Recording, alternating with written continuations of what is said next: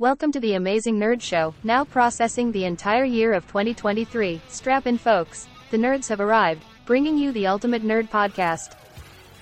Nerds, the worlds of gaming, horror, TV, and film, have collided right here. This will be your finest hour. Welcome to our year in review. Hey, this is Christian. Hey, this is Damon. And this is the Amazing Nerd Show. All right, on this week's podcast, it's our 2023 year in review. Listen as we count down our favorites in TV, horror, gaming, wrestling, and film. But before we get started with our year in review countdowns, I was thinking about this today while compiling my list. And, stop me if you think I'm wrong, but 2023 was kind of a dumpster fire, Christian. Not to start off on a negative note or anything, but and not everything was bad, especially on the horror front, but there were just a lot of films and series that I was looking forward to that just really shit the bed. Comic book fatigue felt like it became a real thing for the first time. From The Flash, Quantumania, Secret Invasion, even Mandalorian Season 3 had its issues. This year was just really rough. I still can't believe that The Flash managed to fuck up Michael Keaton's return as Batman. How is that even possible? Just the hottest of hot garbage. I don't know, man. What are your thoughts on 2023? I mean, it was the best year in gaming in quite a while. I mean, I at least I can say that. Almost every release that came out this year was fantastic. But as far as TV and film go, it's been a rough bag for sure. I mean, I sat through Rebel Moon recently, and that was a journey for sure. I think my biggest issue is so many of the films that we're anticipating this year just didn't deliver. And then and I know we don't usually talk about wrestling up front, but AEW struggled big time creatively this year. It just felt like they were really going through this identity crisis and didn't know what kind of show it wanted to be. And when you're reviewing, that show for 5 hours a week now, that could definitely make, what we do feel like a chore at times. Don't get me wrong, more wrestling is always a good thing in my book, but I feel like the addition of Collision, made it more difficult for me to even, give WWE any time. Because I would at least dabble, especially last year, but when we get into our countdowns when it comes to wrestling, it definitely reflects the fact that all I really had time to watch was AEW, because that's pretty much what we cover on the show. Now, if the show quality continues to take a dip in 2024, that might change, but for right now, continuing to review AEW weekly is still the plan. So, and I do feel like the Continental Classic kind of got that old feeling back in a way, but damn it, it was rough for a while. Yeah, everything up to about the Continental Classic, it's almost a blur how weird all those storylines were, with how aimless things seem to have been going at the before that event or tournament started. It just all felt very poorly done at that point. And I definitely, instead of having superhero fatigue, was getting wrestling fatigue, as you just mentioned. Also, I think one of the big issues was the uncertainty of everything with the SAG-AFTRA strikes going on. Of course, caused by the greedy ass studios, but it really left this dark cloud over everything for a lot of this year. And everything was just in flux with just tons of delays and constant reshuffling of the schedule, the release schedule, that is. It was we were back in the pandemic almost. And what sucks about it, it's something that we're going to be feeling for the next couple years, unfortunately. But with that being said, I'm glad that the writers and actors finally were able to get what they deserve, or at least just, it was a step in the right direction. But as we said earlier, there was a lot of superhero fatigue, a lot of films, that just came out rushed and stuff like that this past year that didn't feel right. So maybe this will allow everyone a chance to reset the table. I mean, the studios are definitely going to, be rushing to make more money again, but yeah, of course. Hopefully this is going to give some time to build the right things here in the future. No, exactly. Hopefully it teaches people that quality control is important. Yes. You know, that fans aren't just going to accept anything you throw out there with like a Marvel stamp or a Star Wars stamp on top of it. Like, I mean, if anything, fans are more finicky and more demanding of a high standard from their, you know, favorite franchises, which is the way it should be. But with all that being said, this year wasn't all doom and gloom. It just wasn't all unicorns and rainbows also. Like, we have to be honest. But there were some fantastic films and shows that did come out that, you know, made this year tolerable. Now, as we count down our favorites in each different category, just a quick reminder, these are our favorites, and we haven't seen everything. So if something that you really loved isn't on our list, it's okay, relax. If anything, recommend it in the comments section. I mean, you know where you can find us, at Amazing Nerd Show, on all your favorite social media platforms. And hell, let us know what your countdowns look like. I think my New Year's resolution for the show is we get a little more interactive with our fans. What do you think, Christian? I think that's fine. I guess mine is to do more video content.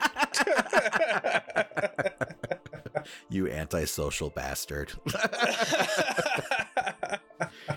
Anyway, let's go ahead and get into our countdowns. And now for Damon's top 5 shows of 2023. Number 5, What If Season 2. Who the hell is that guy? Wow, is it really you? If you are referring to your doom, then yes. Bummer. I thought you were the dude from Van Halen.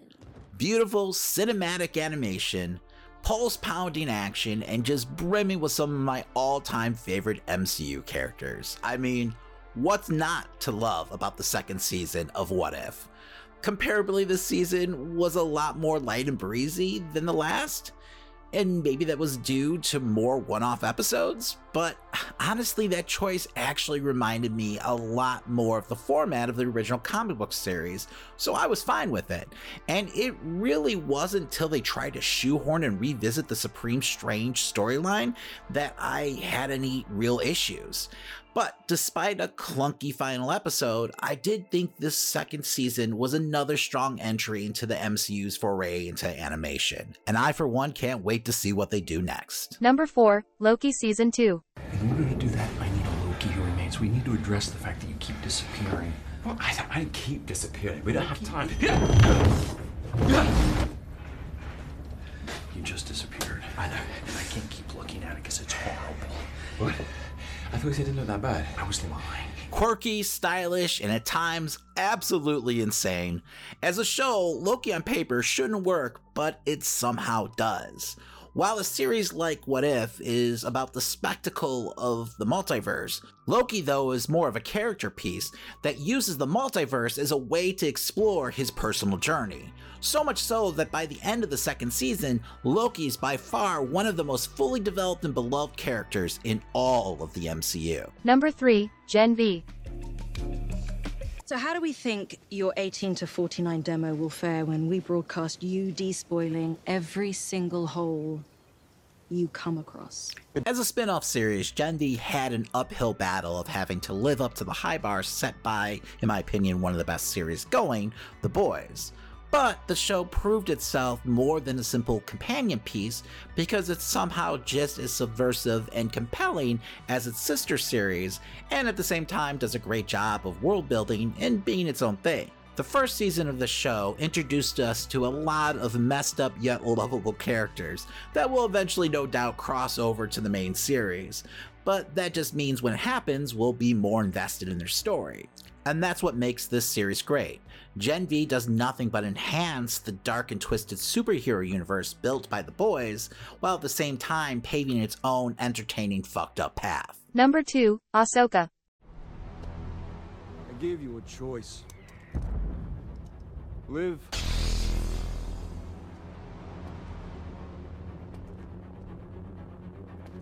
Or die.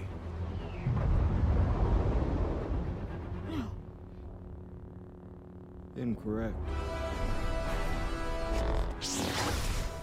The era of the Empire is upon us, and so is the Filoni era of Star Wars. Action-packed and filled with mysticism, intrigue, and some awesome new characters, this follow-up to the Rebels series is the perfect balance of old and new, and checks all the right boxes for this longtime fan. I mean, one of Ahsoka's most impressive accomplishments is being a crossroad for 3 different generations of Star Wars nerds, giving them all something to really sink their teeth into. I'm happy to say that Filoni's Star Wars is off to an amazing start, and for the first time in a long time, the franchise feels like it's in safe hands. Number 1, Last of Us. But I've lost people too. You have no idea what loss is. Everybody I have cared for has either died or left me. Everybody fucking except for you! So don't tell me that I'd be safe with somebody else, because the truth is, I would just be more scared.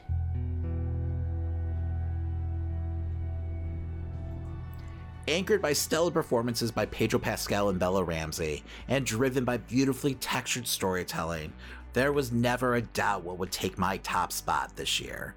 The Last of Us is a prime example of how the horror genre, when done right, is the perfect platform to tell stories about the human condition. Bleak and heartbreaking, the show was emotionally draining, but at the same time, you were so invested in Joel and Ellie's journey that you didn't dare turn away. That's a masterclass in storytelling at its finest, and that's why The Last of Us is my favorite series of 2023. And now for Christian's top 5 shows of 2023. Number 5, Gen V.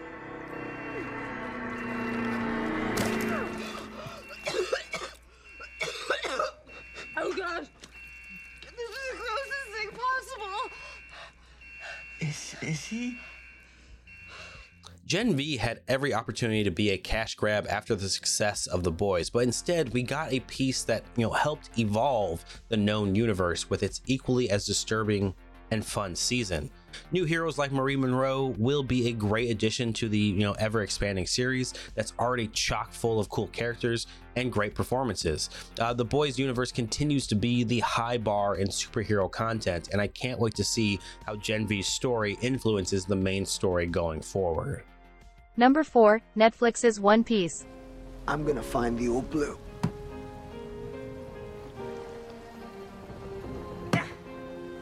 I'm gonna be king of the pirates. I'm gonna be the world's greatest swordsman. I'm gonna draw a map of the world.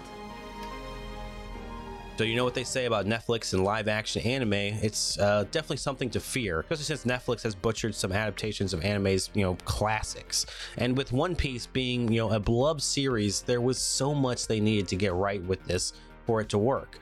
But finally, I can say we've gotten a live action adaptation that seems to get what made its original story work, with faithful recreations of characters and their powers to all the charm of that Straw Hat Pirates gang being put on full display here. Luffy in particular has some of the best stretchy power CGI I've ever seen on screen as he performs all of his signature moves. With the success, skies are the limit right now for this series, as it's one of the anime's longest running series of all time. So we'll see if Netflix can really hold on to this momentum and create a series worth sticking around for.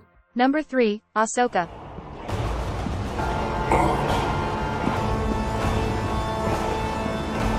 What was first just a dream has become a frightening reality for those who may oppose us. Damon was right. There was definitely something for about everyone who was a Star Wars fan in the Ahsoka series. As Filoni, and company capitalized on years of storytelling, tapping into the Clone Wars, Star Wars Rebels, the prequels, and more to tell this story, which finally brought a level of closure for one of Star Wars' best characters of all time and her former master in Anakin Skywalker, as we move into what is most likely the final chapters of Ahsoka's story. This series also expands on deep Star Wars lore without dragging the series down with, the introductions of Skull and Hati, and delivers Thrawn to live action Star Wars as we build up to what will be a thrilling war in the Mando verse. Plus, they finally built a lightsaber in live action, so this should honestly be my, number 1, but it sits here at 3 anyway. Number 2, Loki Season 2. I'll change the equation. I'll break your limb. But the loom prevents a brutal war where nothing survives, Loki. Not even the sacred timeline. Time travel stories often get me a little frustrated in the details, but Loki Season 2 felt like a masterclass in storytelling as it capitalized off the events across 2 seasons of the show in ways I never saw coming. Tom Hiddleston and company put on such compelling performances as they try to prevent the collapse of the multiverse, and Loki's glorious purpose is found as he becomes one of the most important characters in the MCU. This story hits the heartstrings and endears you to this villain as he finds his place in the grand scheme of the multiverse. I was absolutely moved by Loki's final moments, and I'm even considering getting a tattoo of the multiversal world tree, but we'll see if that ever happens. Number 1, Last of Us. The bunker code is the same as the gate code, but in reverse. Anyway, I never liked you. But still, it's like we're friends. Almost. And I respect you. So I'm gonna tell you something because you're probably the only person who'll understand. I used to hate the world, and I was happy when everyone died. But I was wrong, because there was one person worth saving. That's what I did. I saved him. Like I mentioned with the One Piece live action adaptations, have been pretty much misses as of late, especially for video game adaptations. But The Last of Us was primed to be an easy crossover, as the game itself already feels like a cinematic experience born for the big screen. HBO delivered on what is a harrowing journey through this fungi infected world, as Neil Druckmann got to take his original story and add new layers of depth to what was already considered an instant classic. I mean, there's a reason it's been re-released multiple times in its short lifespan, because the story of Joel and Ellie is just so easy to fall in love with. And having Pedro Pascal, father of the century, working alongside Bella Ramsey was just a match made in heaven for this series. I can't wait to see how they continue the story and what new avenues they may take the second game in with this next season. And now for Damon's top 5 horror movies of 2023. So 2023 was another banner year for horror, and I actually think it was one of the strongest years in a long time. From slasher films making a comeback, to long-standing franchises returning to form, to indie horror films continuing to make an impact on mainstream Hollywood and at the box office. Horror was an all-you-can-eat buffet this year, with a little something for everyone, and let's just say genre fans were eating damn good in 2023. So for new listeners, every year I do a completely separate horror countdown from, my favorite films of the year list, simply because I'm biased when it comes to the horror genre, and it would totally just dominate all my countdowns. And maybe I want to give the genre a little more love and spotlight, to be honest. Now, with that being said, there were so many fantastic offerings this year that this was by far my most difficult list to put together, especially at the number 1 spot. So anyway, without further ado, let's get into it. Some quick honorable mentions. First up, we've got Cobweb, Hell House Origins, Scream 6, Megan, and Knock at the Cabin. Like I said, it really was a great year for horror. Number 5, Thanksgiving. John Carver was one of the first pilgrims and the founder of Plymouth, Massachusetts. Soon after settling, 50 of his fellow pilgrims died mysteriously, with the deaths only ceasing after Carver's passing. Locals left his remains to rot in the town center, but legend has it his spirit still stalks Plymouth to this day. Thanksgiving was Eli Roth finally delivering on a long-awaited promise. It was both a love letter to slasher films of yesteryear, and at the same time proof that the subgenre is unkillable like the maniacs that stalk the films themselves. The movie somehow manages to feel nostalgic and fresh at the same time, and is everything that it needs to be and more. Filled with creative kills and driven by some good old-fashioned suspense, Roth reminds us why it's so fun being a horror fan in the first place. Number 4, Evil Dead Rise. You don't look so good, Mom. Nothing a big old hug and kiss from you won't fix. Open up now, like a good girl. Taking the Evil Dead out of the cabin and into the city breathed new life into the franchise. But I also think just as important was centering the horror around a family this time out, not just your typical group of 20-year-olds. There's just something more visceral and frightening about children having to battle it out with their own dead-eyed infected mother. This wicked violent ride was just an amazing start to hopefully a new chapter for the series. Number 3, Infinity Pool. Members of the Bath! Give us the coward, James Foster, or I will come in shooting! He is a spineless worm and a bedwetter, and he'd sell his own mother for horse meat to save himself! I don't have the words to even describe this film, so I'm not. Brandon Cronenberg, like his father before him, has a penchant for the bizarre. A couple go on an all-inclusive vacation when a horrible accident reveals their true nature. That's really all I have for you. Mia Goth and Alexander Skarsgård are fearless in their performances, and Cronenberg continues to make a name for himself as the kind of maverick artist that isn't afraid to challenge his audience. The kind of artist we truly need more of. Number 2, When Evil Lurks. No, así no se mata la maldad, don Luis. Va a ser peor, no lo mata, se muere usted. No lo haga. Se nos va a meter en nuestro cuerpo, se nos va a meter en nuestra alma. No lo haga, por favor.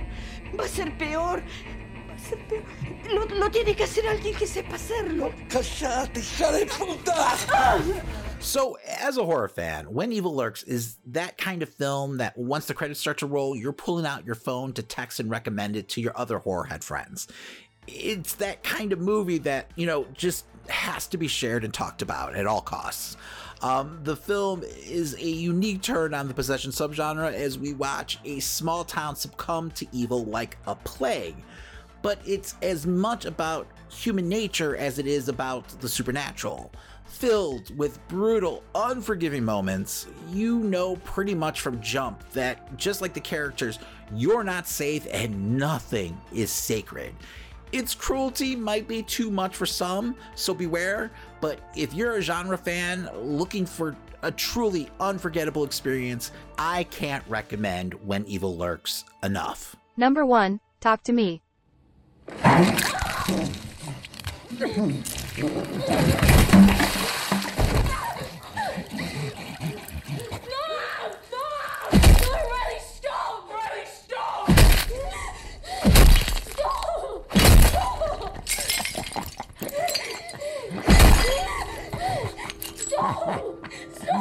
Talk to Me is a disturbing tale of the destructive power of unbridled grief.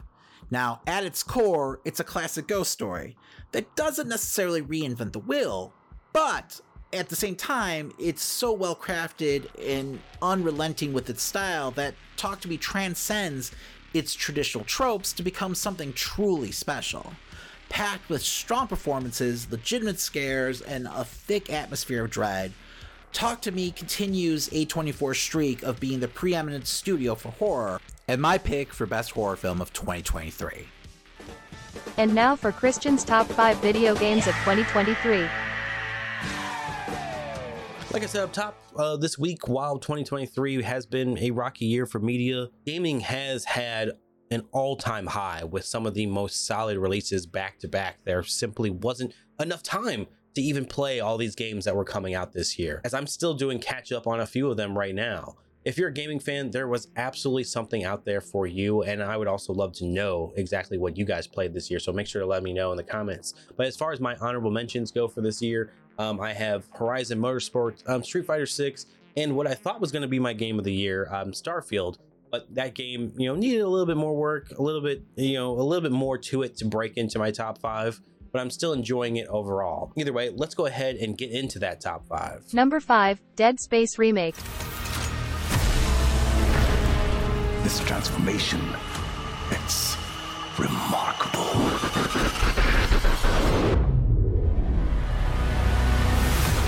As a huge fan of the original release of Dead Space, I was equally horrified and excited to get to experience it all over again as the team over at Motive, captured the feel of the original experience perfectly while giving it, the visual upgrades that make repurchasing the game worth it. There's never a moment I'm not on edge while playing Dead Space. And while it may not have been like that overhaul that you've been seeing in Resident Evil remakes, I was still lost in the nostalgia of it all. If you haven't ever tried Dead Space, I highly recommend it. It's one of my favorite horror experiences of all time. You can play the game for even cheaper than it is by picking up like EA Play or getting it through Game Pass right now. Number 4, Hi-Fi Rush.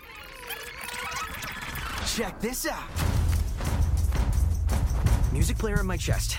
It's powering up my new robot arm. Whoa. It's making everything sync up with the beat.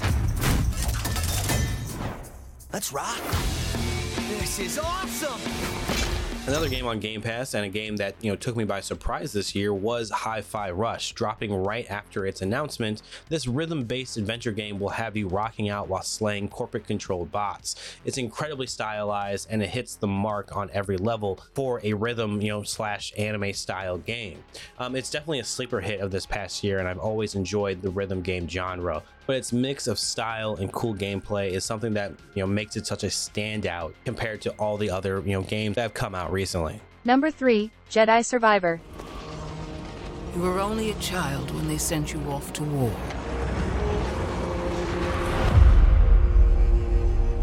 Now look at you. The weight of a galaxy on your shoulders. The follow-up to the successful Fallen Order game continues Cal Kestis' journey and takes an unexpected turn as we learn more of what was going on during the High Republic era of Star Wars and what it could mean for the future of Star Wars altogether. I'm a huge fan of Remedy's level design and loved getting to experience this story. It isn't without its flaws though, as the third act kind of fell flat on me, but the mystery and journey up to that point was great and opened up many possibilities for the Star Wars universe. This next game feels like it's probably going to be entering a very dark chapter for the main character, and I'm excited to see how they handle and explain Cal's journey in comparison to the rest of Star Wars canon. Number 2, Marvel's Spider-Man 2. Miles, this is crazy! We call it a symbiote, and it chose you. Get it off of him! Ready for your annual physical? I'm the hero here, not you. What the hell's going on with Pete? You're not yourself. You want to join us? He's here. Fuck down the whole building! I know I can snap him out of this! We can fight this together! I've been praising Insomniac since the release of the first Spider-Man game by their studio, as they seem to be, really get what a Spider-Man story should be. And again, they delivered with a jaw-dropping tale that, while may be more action-heavy this time around, still was an enjoyable, story from start to finish. I was not prepared for Venom's storyline at all in this game, and it's not a complicated one, but how much they, changed the whole game world once Venom is involved, I never saw coming. I can't wait to see what they do with Wolverine, and I'm excited for the future, as it feels like the universe is only getting bigger for Spider-Man and all Marvel titles potentially over at Insomniac. Number 1, Baldur's Gate 3. How would you feel about helping me kill some evil bastards?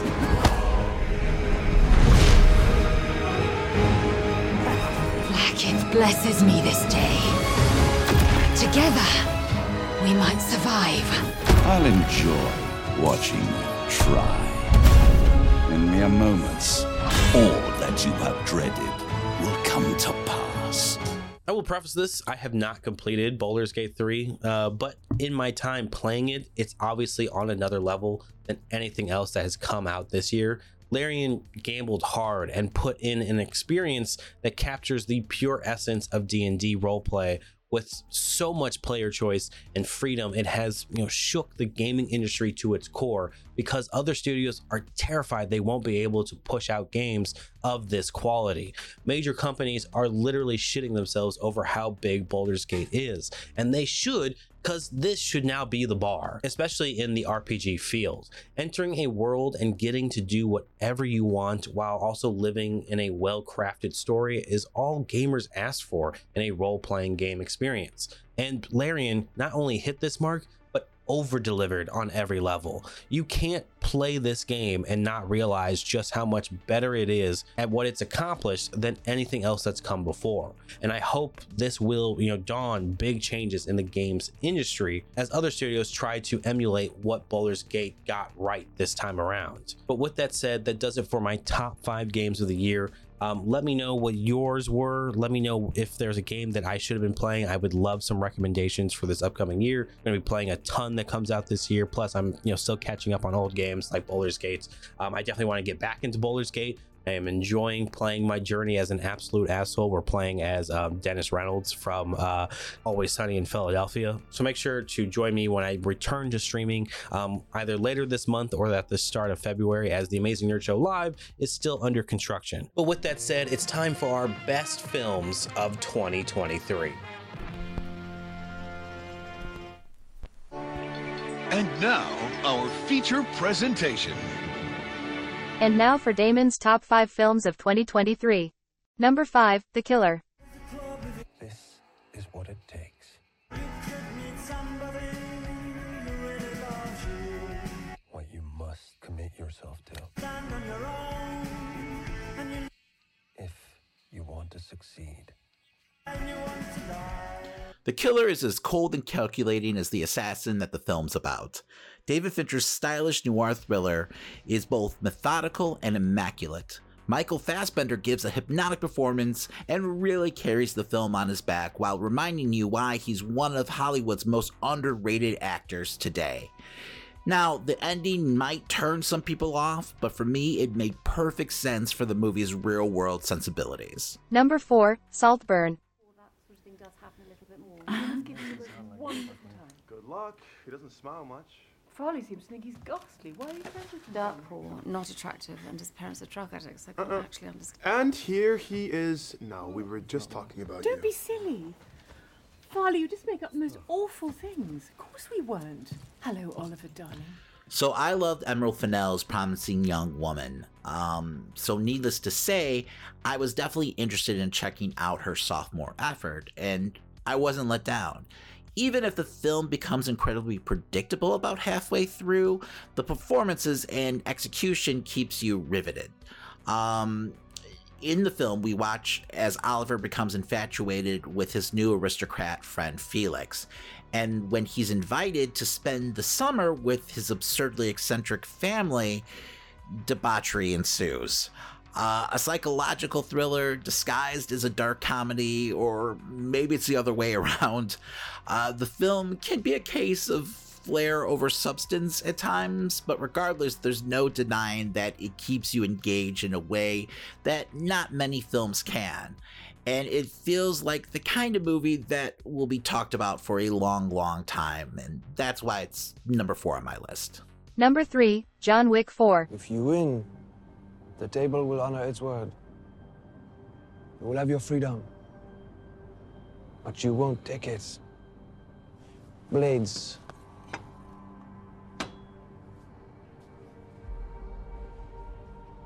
Pistols.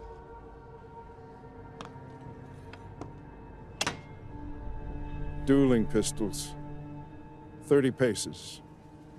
In the event that both parties survive, each will approach the other at increments of 10 paces until only one remains. So I don't know how they keep on pulling this off, but every one of these sequels seem to get better and better than the last.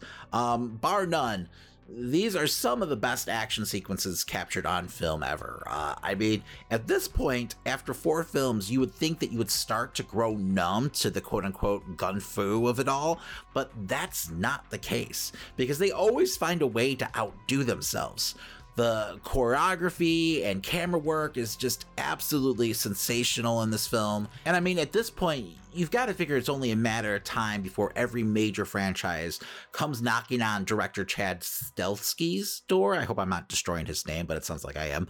I apologize. Because, I mean, what he's doing for action films is absolutely groundbreaking and should be applauded. Number 2, Guardians of the Galaxy Volume 3. Maybe if you open yourself up to it, there's a possibility. I don't think so, Quinn. Quill. Quill. I don't think so. Well, what I'm trying to say... Peter, you know this is an open line, right? What? We're listening to everything you're saying. And it is painful. And you're just telling me now? We were hoping it would stop on its own. But I switched it over to private. What color button did you push? Blue! For the blue suit! Oh, no. Blue was the open line for everyone. So James Gunn does it again, and no one is surprised. In his final opus with Marvel, he pulled out all the stops and delivers a heartfelt farewell to the characters that he made us fall in love with a decade ago. Rocket takes center stage as his origin story is finally revealed, and you start to realize that maybe all these films have really been his story the entire time. And even though I doubt this will be the last time that we see them on screen together, Volume 3 was the perfect bow on this version of the Guardians and their story. Number 1, Spider-Man Across the Spider-Verse. Everyone keeps telling me how my story is supposed to go. You have no idea what you're doing! I'm gonna do my own thing. So I was concerned that Lord and Miller would have a difficult time following up the magic that they created with the first film. With the film's bigger scope, could Miles get lost in the shuffle?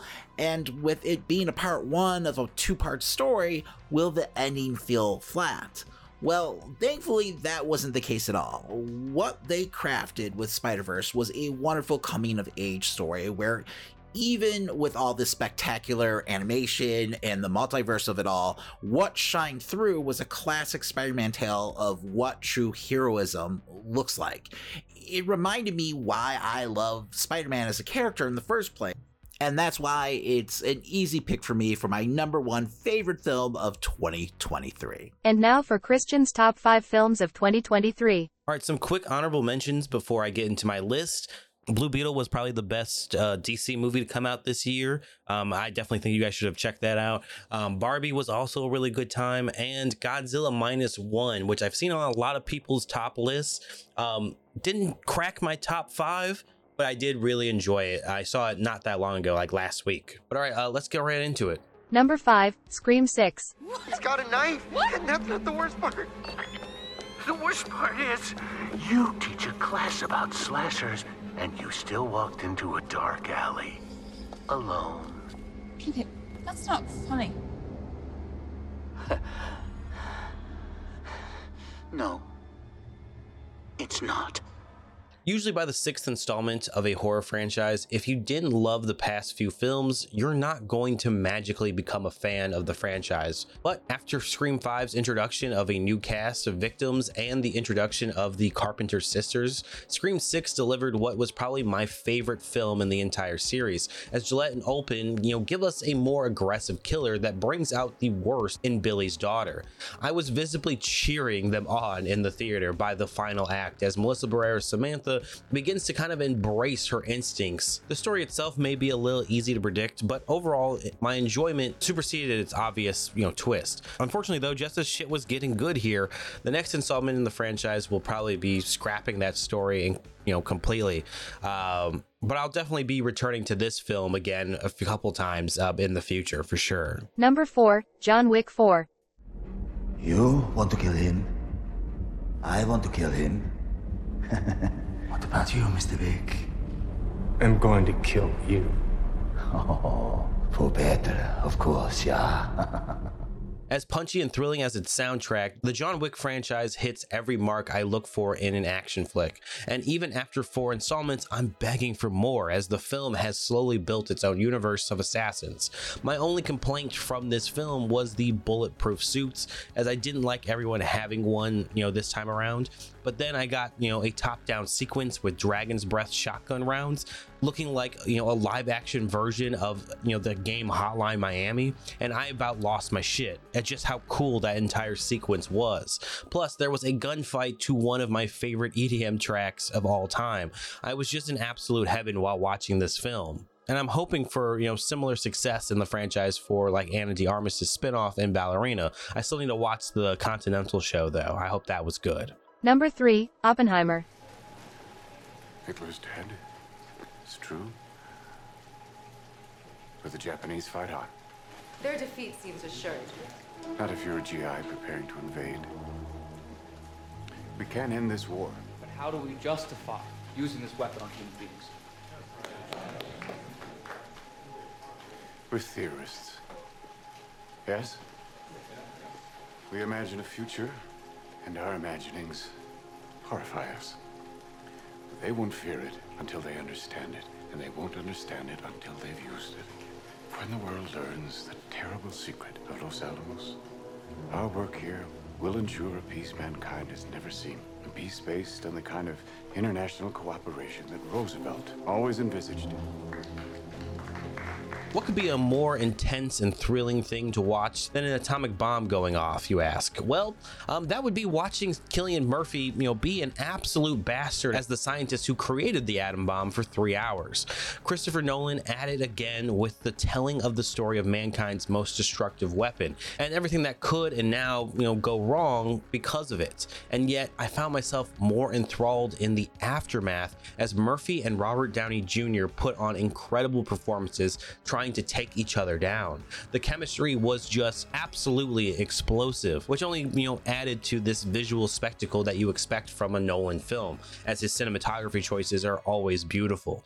I won't lie, I thought I was going to get bored and fall asleep in this, especially after watching a colorful film like Barbie, but I was on the edge of my seat as I watched the build-up and aftermath of one of the key moments in human history. Number 2, Guardians of the Galaxy Volume 3. Someday, I'm gonna make great machines that fly. And me and my friends are gonna go flying together into the forever and beautiful sky. Lila, and Teefs, and Flora, and me. Rocket. Rocket. It really is good to have friends. So there were a couple films that invoked an emotional response from me this year, and you can't blame me after this one because Gunn put together this heart-wrenching conclusion to one of the best trilogies so far in the MCU. Not only was the story of Rocket, so endearing, but seeing things come to a head for all of these beloved characters will be something that sits with me for a long time. And it was all, of course, enhanced by a villain that actually felt evil for a change, instead of the typical I'm doing the wrong things for the right reasons kind of characters that we've been getting in the MCU. Along with a final act that rivals some of Marvel's biggest films, Guardians of the Galaxy 3 was just absolutely perfect, and one that you should be watching if you haven't seen it. Number 1, Spider-Man Across the Spider-Verse. Sing's death was a canon event. You weren't supposed to be there, and you weren't supposed to save him. That's why Gwen tried to stop you. I thought you were trying to save me. I was doing both. And now, Miles, because you changed the story, Pavitra's dimension is unraveling. If we're lucky, we can stop it. Okay, and then there was the other film that hit me hard this year, which was Across the Spider-Verse. I, like Damon, worried that they wouldn't be able to deliver a satisfying enough sequel after how good the first film was, and knowing that this was a part 1 to a part 2 story, which I always hate cliffhanger endings, but the journey Miles goes on in this film, combined with the incredible visuals and a soundtrack that has dominated my life since the film's release, I was just awestruck by what they accomplished here. Not only was there enough room for Miles, but they got an excellent story for, Spider-Gwen as well, as we see both of these characters kind of take different but equally difficult paths in this film. It had, all the heart of a Spidey tale through its entire DNA and never became too overcomplicated with its multiverse elements, and landed on a dark twist that sets up what should be an incredible third film once it's completed. I really do hope that Sony and company give the next film all the time it needs, because this franchise has become something that's so important to me as a fan of both animation and Spider-Man. Easily the best thing I've watched all year, and if you haven't seen it, it's on Netflix right now. Watch it now, again, tomorrow, every day that you can, because it was so fucking good. But all right, now let's move on to the best of wrestling. Kenny Omega! Remember me? I'm the guy you left covered in my own blood and the Tokyo Dome. Now, you should have killed me when you had the chance, because I'm back for revenge. I will walk into Canada, Ospreay versus Canada, and I'm bringing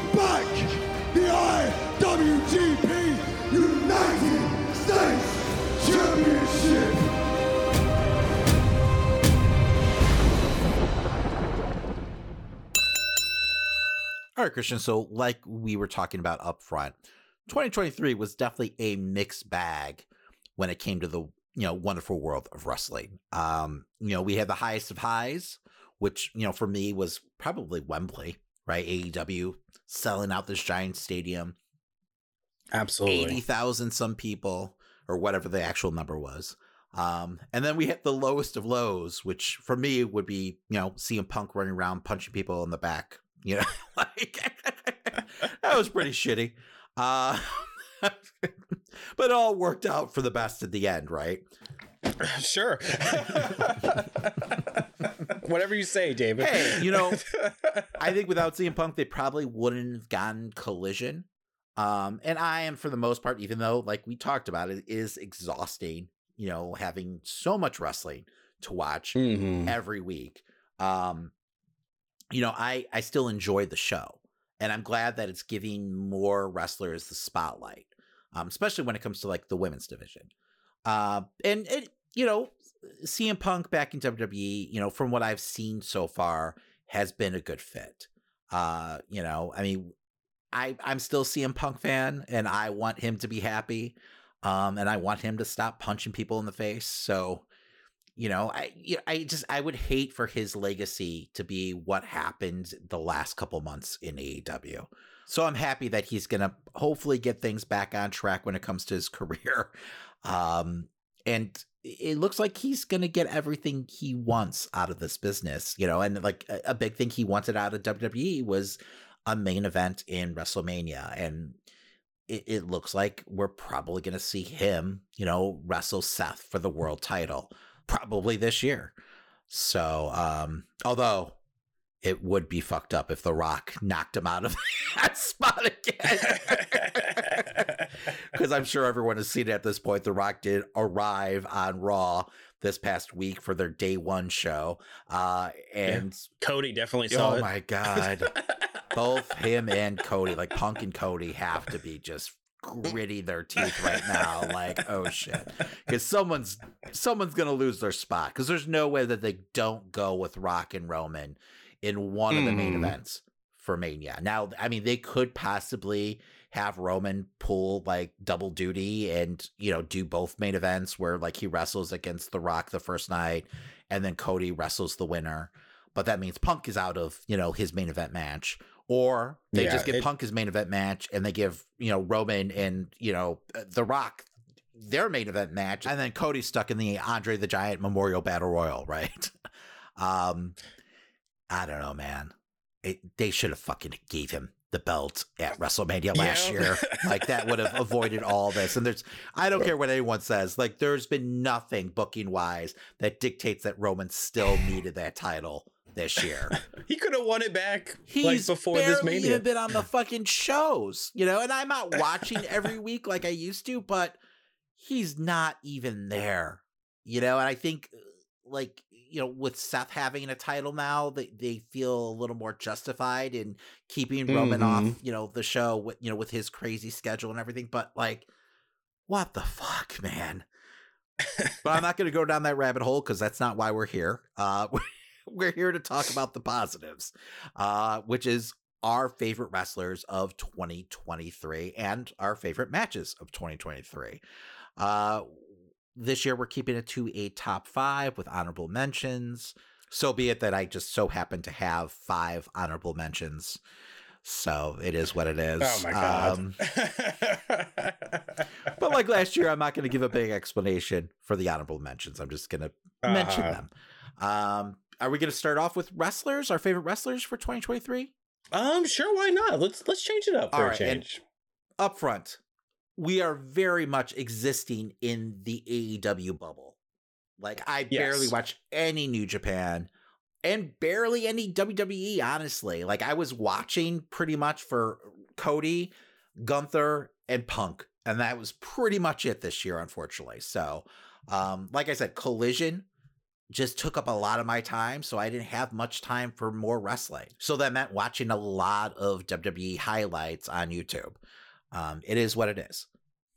All right, and since this is our wrestling segment, we don't do all the pomp and circumstance that we do with the rest of the show. It's pretty raw, no pun intended. So Christian, do you have any honorable mentions? For my honorable mentions, I'm going to throw it out to Sky Blue, Julia Hart, Eddie Kingston, and Jay White. Even though like I didn't like his storyline with MJF that much, I enjoyed most of what he did with the new Bullet Club going on in AEW. Yeah, he somehow made me a fan of the Ass Boys. So yes, he definitely deserves some credit there. So my honorable mentions go to Gunther, Julia Hart, who I think is probably the most improved wrestler of the year, Cody Rhodes, Tony Storm, and Kenny Omega, which is crazy that he's an honorable mention. But I mean, he's usually number one on our list, and so he's in my like top, match of the year. So, but I feel like he hasn't wrestled a lot, unfortunately. No. So, I mean, he's pretty much number 6 on my list if you want to go that way. But, a lot of that just has to do with him being injured and all the weirdness with the Punk situation. So, exactly. All right. So, Christian, who was your number 5 pick for best wrestler of the year? For my number 5, I went with Toni Storm. I think she just dominated the women's division, and not only, during her time as in the Outcast, to then creating this whole new, character in Timeless Toni Storm, that I really have been enjoying, and I hope to see, it become something even better in the future. I don't know who she's gonna lose to with the title, but we'll see. Yeah, I feel like right now she's kind of miscast as a heel because she's so over.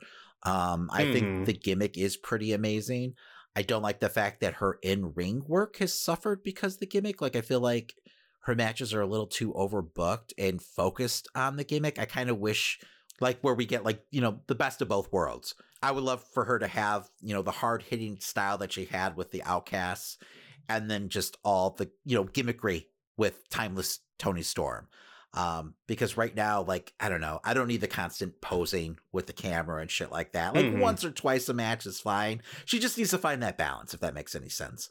I think we'll see a change when we start seeing a lot of the returning stars, that she's probably going to be going up against, hopefully Jamie Hayter soon, and Deeb's coming back. I feel like it just depends on who she's in a feud with. No, I agree. And maybe Mercedes, right? Maybe Mercedes. Yeah, and after watching Mariah May wrestle this past week, she's going to need that hard-hitting style just to survive. So I was really impressed. I've heard great things about her, with her, time in Stardom and everything like that, but I've never seen her actually wrestle, and she was pretty impressive. So, but okay. So for my number 5 pick, I chose the world champion for most of the year in AEW, MJF. So while I didn't necessarily love all the storylines that he was involved in, I don't think there's any argument though that he really carried the company in the main event scene for, a good portion of this year. And I would say I enjoyed probably 80% of everything. So, I mean, that's a pretty damn good ratio if you think about it. Some of the stuff was a little too sports entertaining for me. But I think it helped AEW to start kind of gauging how much is too much when it comes to that aspect of wrestling. And I think now they're getting back on track, with the Devil storyline coming to an end and everything like that. And I mean, there's no doubt that MJF brought it in the ring this year. He definitely wrestled more than he's ever wrestled before. And he's proved that he belongs in the main event. He's a damn good wrestler, and one of the best fucking talkers in the game right now. So, I mean, he is world champion material, just because some of his feuds kind of, I don't know, faltered a little, especially that 4-pillar whole program. I don't feel like that was completely all his fault. And I feel like he's been getting a lot of flack lately, and it's just been unwarranted. He deserves a lot of credit because he was part of a lot of, the most entertaining moments in AEW all this year.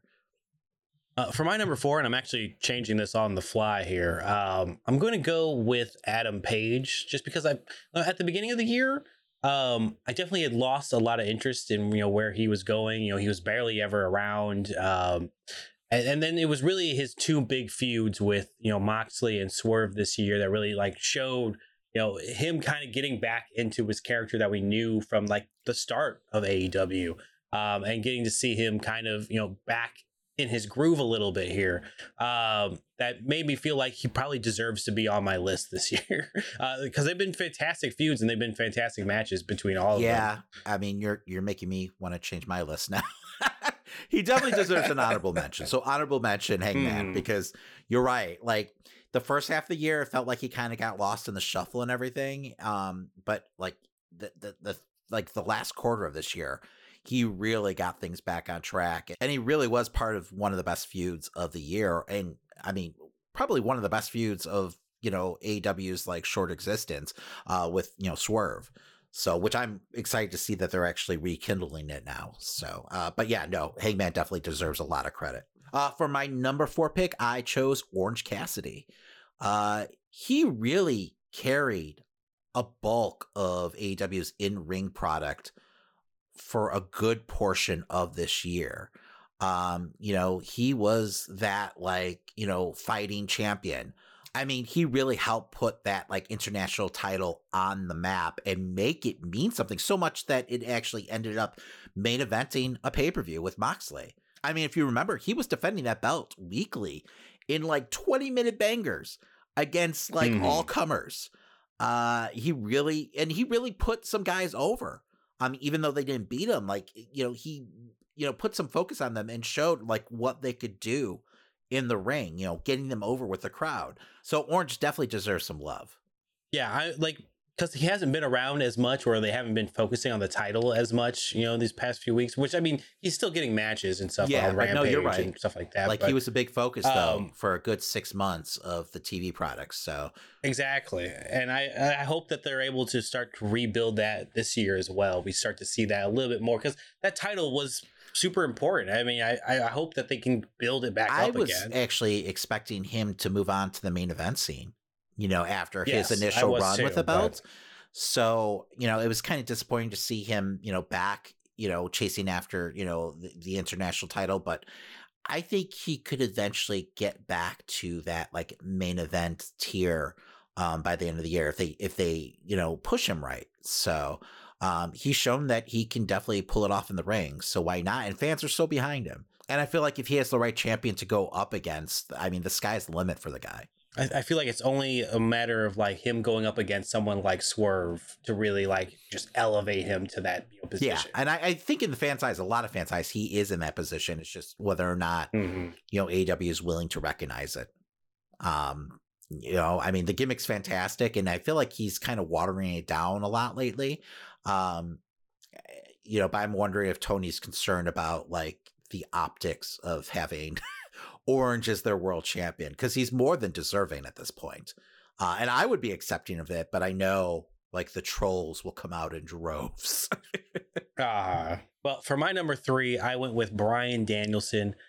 He hasn't had a single bad match all year. He just beats the shit out of people, and it's fun every single fucking time. He's such a good heel. He's playing, all these different, sides. He's not always 100% I was going to say heel, he's a babyface half the time too. It depends on the week exactly and who he's facing. And it doesn't annoy me. It's not like it's, fucking, Big Show where he was going back and forth. He plays it up so well. I don't know. The wrestling world is just better off because of Bryan Danielson. So he did an interview this week, and how they've been talking about how this is going to be his last year and everything. But in New Japan, he did an interview with what I believe is one of their local papers, and he basically mapped out what his career is going to look like after this year, which is about 10 to 15 matches, which isn't so bad. Because I believe he's only had 20-something matches this year, if you really add everything up. And now a lot of that's just due to injury and everything like that. But if he's still sticking around in AEW and having 10 to 50 matches every year, I'm fine with that. It's not bad, yeah. When, I mean, that's basically all the pay-per-views, right? If you have him just wrestling big matches and you have him feel like an attraction, I think that works perfectly fine. And that's how he should really be booked, honestly, at this point. Like, he's a legend, a living legend in the business. If anything, I wouldn't mind if he just played, a voice for Yuta for a little bit too, like in between, like, because I really want Yuta to have a manager. Yeah. Well, I think that whole storyline is going to come to a head before goes on to this new chapter of his career. But anyway, my number 3 pick is Swerve Strickland. There's no denying this guy. At this point, he is the hottest wrestler in the company. The fans are behind him. Tony seems to be behind him finally. He's done the work, character-wise, physically. All of his matches feel must-see. He's hitting on all cylinders right now. So, and it just feels like sooner than later, he's going to be holding, the world title. This past week, we had him out there challenging Joe. I'm not sure if that's a program they're going to do right off the bat or a story that they want to do right off the bat. Because I could see them really focusing on Swerve's journey to the title and making it like into a really big deal. Like, I could see be something that happens at All In, at Wembley. But who knows? Maybe I'm wrong. Maybe they want to strike when the iron's at its hottest. And I at this point, there's no denying it's fucking white hot. Well, I mean, it's AEW, so no, it's got to be a 6-month storyline at least. Swerve Strickland is my number 2. I mean, just looking back at the pay-per-view, you had Dustin coming out to just a crowd chanting, whose house? Yes. Over and over again while he's getting brutally beaten. That's how over Swerve Strickland is right now. And at this point, it's kind of one of those things where you wonder if keeping him heel is detrimental to the baby faces that he has to go up against. Yes.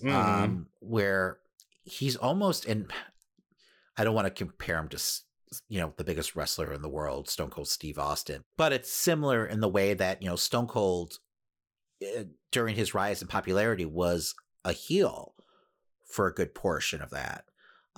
Even after you had the double turn, he was still kind of like this tweener, the infamous double turn that happened at WrestleMania 13. What they did, which was smart, was they kept his attitude the same and everything that he was doing pretty much the same. They just had him do it against heels. So they just changed his opponents. They didn't really change the character, though. So they could do something similar with Swerve. Because right now there's no point in denying, that he's getting cheered by most of the audience. But it's kind of like going against the grain by having him, murder poor Dustin Rhodes out there. And it doesn't do Dustin any favors. And Dustin's on the tail end of his career and he probably doesn't give a shit, about, what the crowd, is thinking about his character and everything. He'll recover fine. But when you have him go up against other baby faces, it might be an issue. So it's something that they should definitely toy with right now. Exactly. I mean, as they continue to go on with this feud with, Adam Page, at a certain point, I feel like you have to do a double turn. Yes. So that, Page doesn't completely get just booed out the building for no reason. And honestly, at this point, I feel like Page needs a heel turn. He's been pretty much babyface his entire run with AEW. I mean, he had that moment where his character was in doubt and he kind of turned on the Young Bucks, but literally the next week he was remorseful and everything and, regretting stabbing the Young Bucks in the back. And that was a big part of the storyline. So let's give an edge to Hangman because I think it will heat him up also. The crowd loves him and everything like that. I mean, if you look at it, if you're looking at pure baby faces, Hangman's probably their most over baby face. Pure baby face. But I mean, AEW has so many wrestlers that are tweeners right now. I mean, the entire Blackpool Combat Club are tweeners, depending on the week it is. So I don't know. I think it'd be good to have, Hangman turn and, maybe have, like we were saying, the whole Bret Hart, Stone Cold situation. You have a double turn happen at their next match, which they're definitely about to have another, match. So maybe you do it there. I don't know. But anyway, we're totally off topic.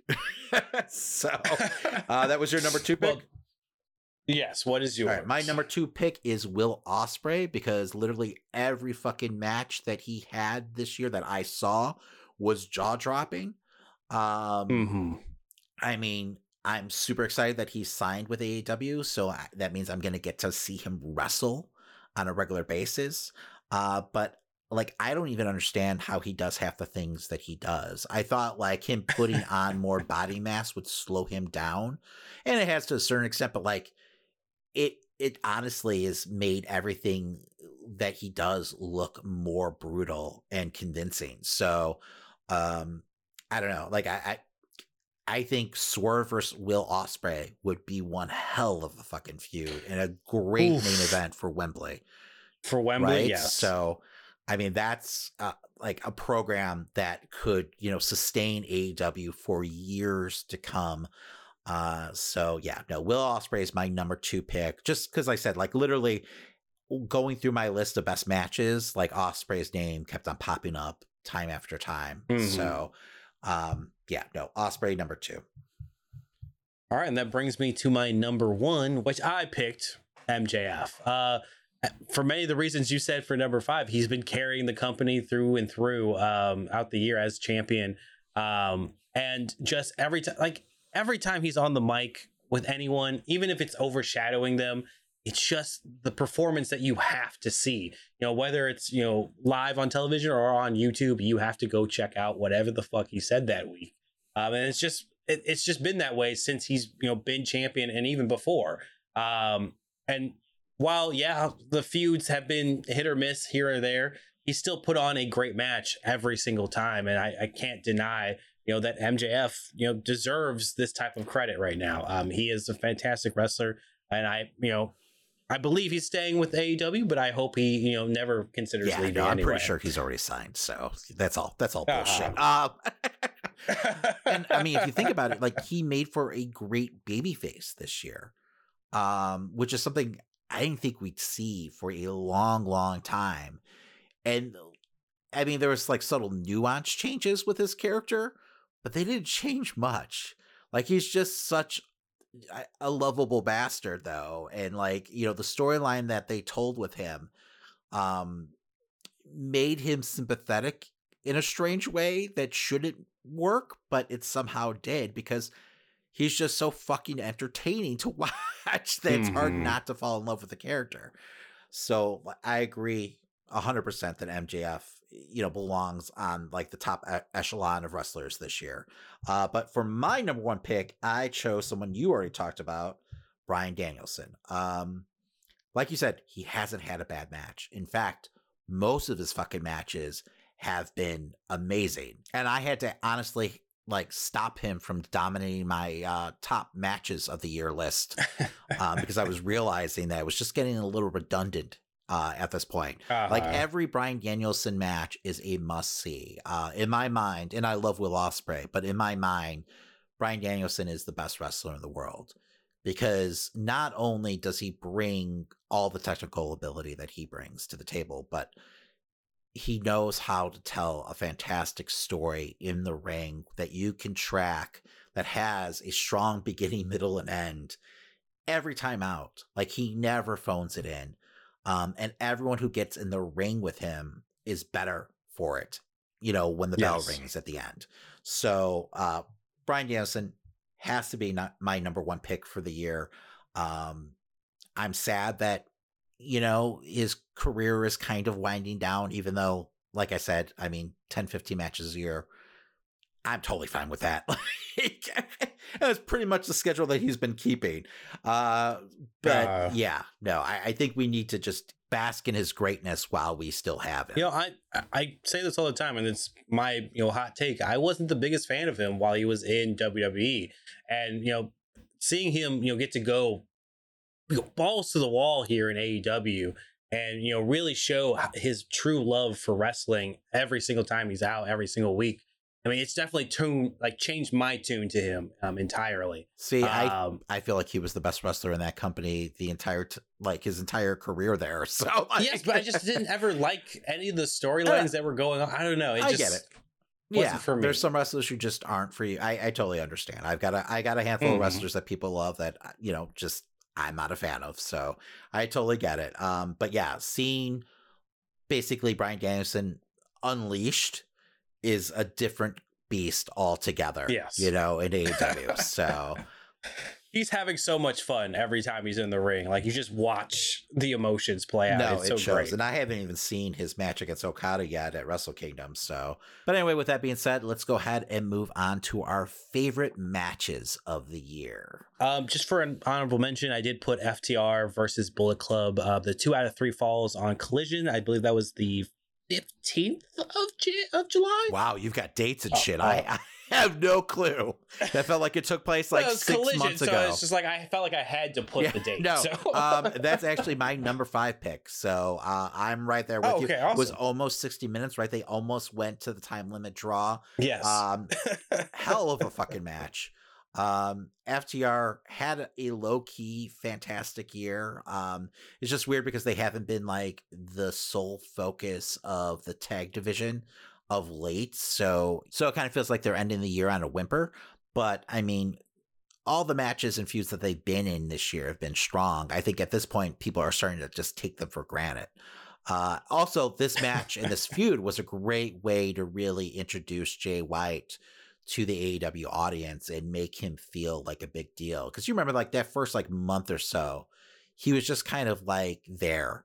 And it didn't seem like Tony knew what to do with him, because I don't think he honestly thought he was going to be able to sign him, because all like signs were pointing to like Jay White going to WWE, but for some reason that fell through. So I think like Tony got him and it was like, oh shit, like I've already got all these plans going on, and you're this top guy, but I don't know how to feature you right now like a top guy.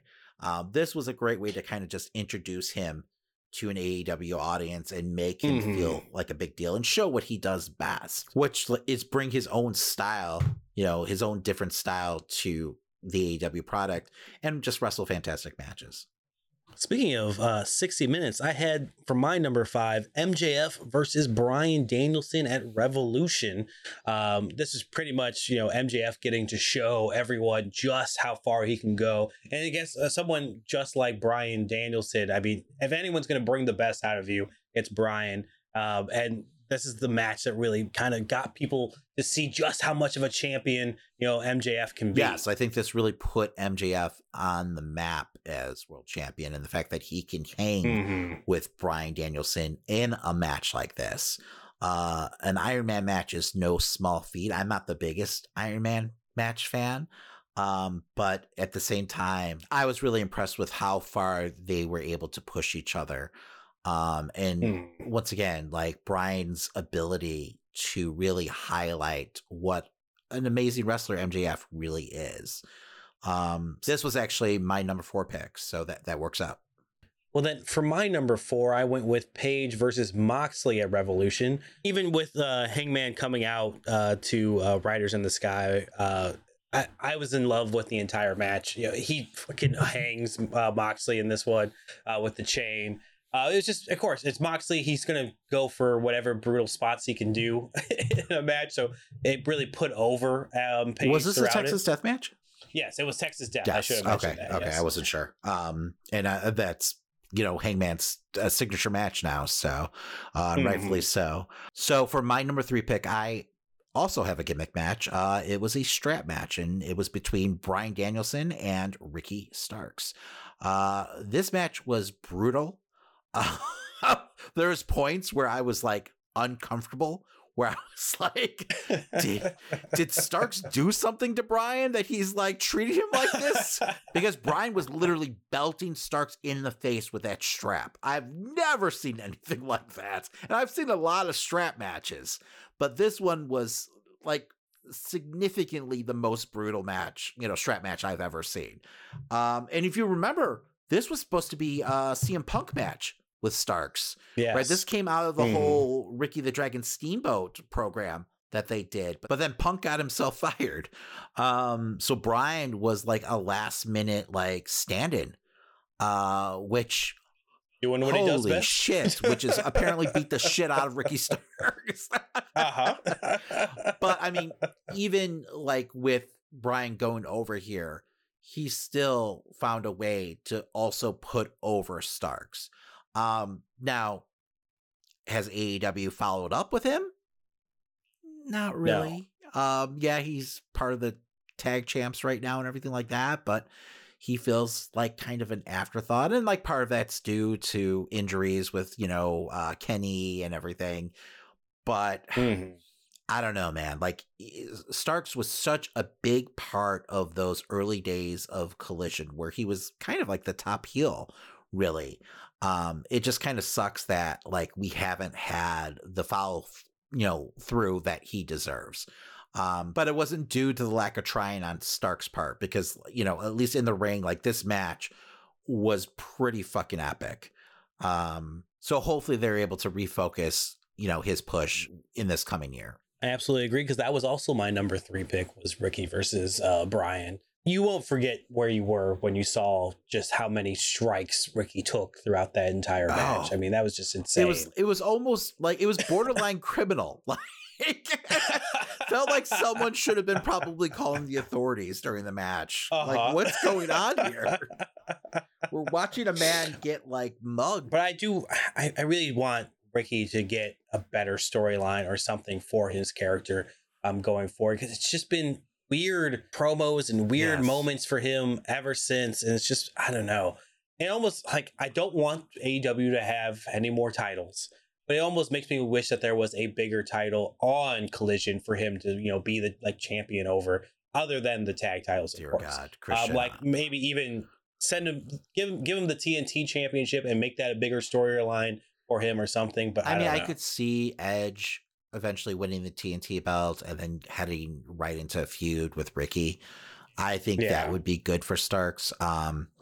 We did have that little awkward moment between the two earlier, when Edge arrived at, initially in AEW. But yeah, a lot of clunky, weird promos and awkwardness with some of his storylines and segments of late.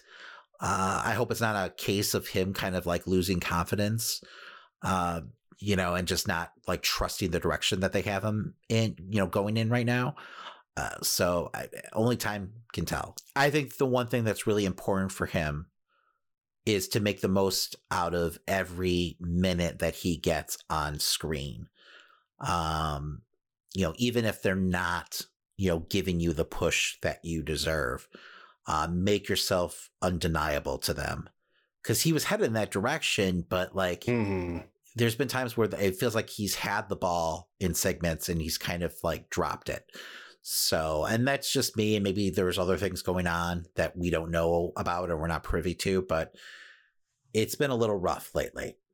So he hasn't flourished like Swerve and Tony this past year. I agree with that. And it felt like he was heading that direction, and he was getting like super hot, but then I don't know, something happened. It's just been weird lately. So my number 2 pick for match of the year was the aforementioned Swerve versus Hangman Adam Page in a Texas death match. This was an all-timer of a match. This is a match that I don't think anyone will soon to forget. There was shit in this match that I've never seen before, and I kind of hope I never see again. Like, I don't need to see a man drink another man's blood, like, for real, and like, unless they're a vampire in a movie. Like, I'm good. I mean, Gangrel like, must have been jealous of that spot. Well, I'm sure Gangrel does that weekly on the indie scene. But I mean, he's kind of a sick fuck. But yeah, no, like this just, like I said, this is like an instant classic of a match. Like, it's a match that will be talked about for years to come, and I feel like it's a match that really like propelled Swerve to the top of the company, and to that like upper echelon of, wrestlers who, like I was talking about with like Ricky, that are just undeniable at this point, to the point where it's like booking malpractice if Swerve doesn't get a world title reign this year in AEW. So yeah, this definitely had to be high on my list. I mean, I agree because it's also my number 2. Swerve definitely deserves a championship by the end of this year, no matter what at this point.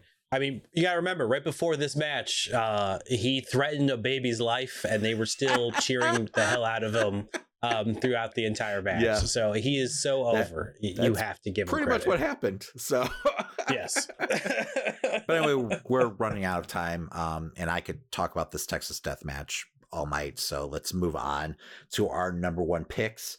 I have a feeling they're probably the same. And I kind of cheated a little. My number 1 pick is Omega versus Ospreay, Wrestle Kingdom / Forbidden Door. I couldn't choose between the two.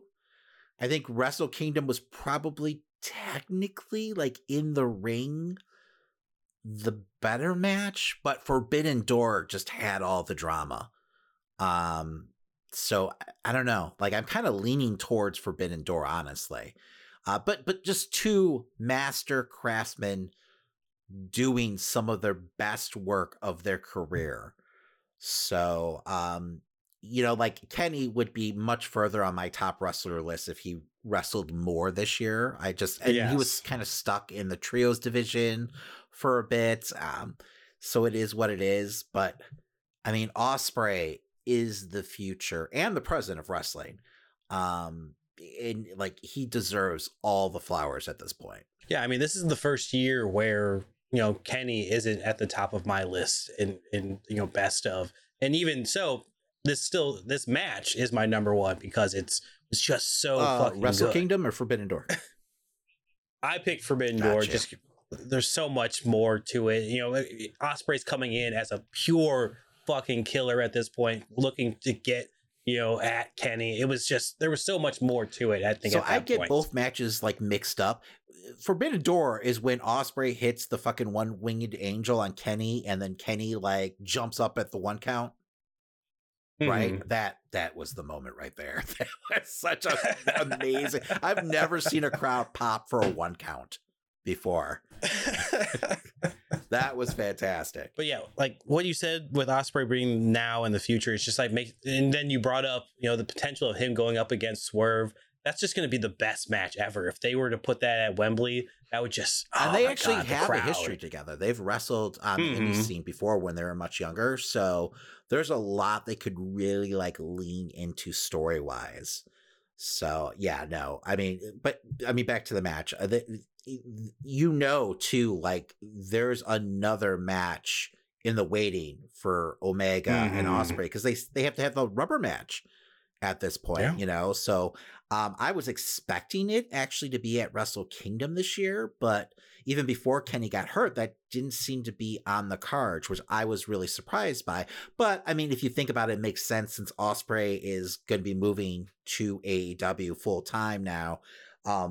Like, why would New Japan feature 2 non-New Japan contracted wrestlers on their biggest event of the year in a match against each other? So, because everyone wants to see it. Yes, but I'm sure Tony would much rather have it on one of his pay-per-views, right? So, but yeah, no, I can't wait for that match to happen because I'm sure they were holding back with the idea of a 3rd match on the horizon. How much further can you go after choking a man with a flag, I'm sure they'll figure something out, Christian. Yeah, I hope for a speedy recovery for Kenny, and hopefully we can get this match sooner than later, I agree. Well, I know we were kind of like doom and gloom with AEW in the beginning of the show, but I mean, 2023 has been a hell of a year in ring, regardless of our issues with the booking. So hopefully, 2024 is more of the same. Well, that does it for this week. As a friendly reminder, make sure to follow us on your favorite podcast platform, and while you're there, leave a 5-star review. It really helps new listeners to find the podcast and for us to continue to grow. Also, if you like the stories from this week's episode and want to keep up to date with the show, follow us on social media at Amazing Nerd Show or stop by theamazingnerdShow.com. And hey, to support the show further and get additional weekly content, you can subscribe to us now on Patreon. Just follow the link in the show notes. Also, if you want to rep some Nerd Show swag, you can head over to tpublic.com to find t-shirts, hoodies, stickers, and more. And if you post what you bought and tag us on social media, we'll send you some additional Nerd Show swag as long as you live in the United States. All right, make sure to join us next week as we count down our most anticipated films and TV series of 2024. And we'll be giving you a review for Marvel's Echo. My name's Christian. And my name's Damon. And that was The Amazing Nerd Show.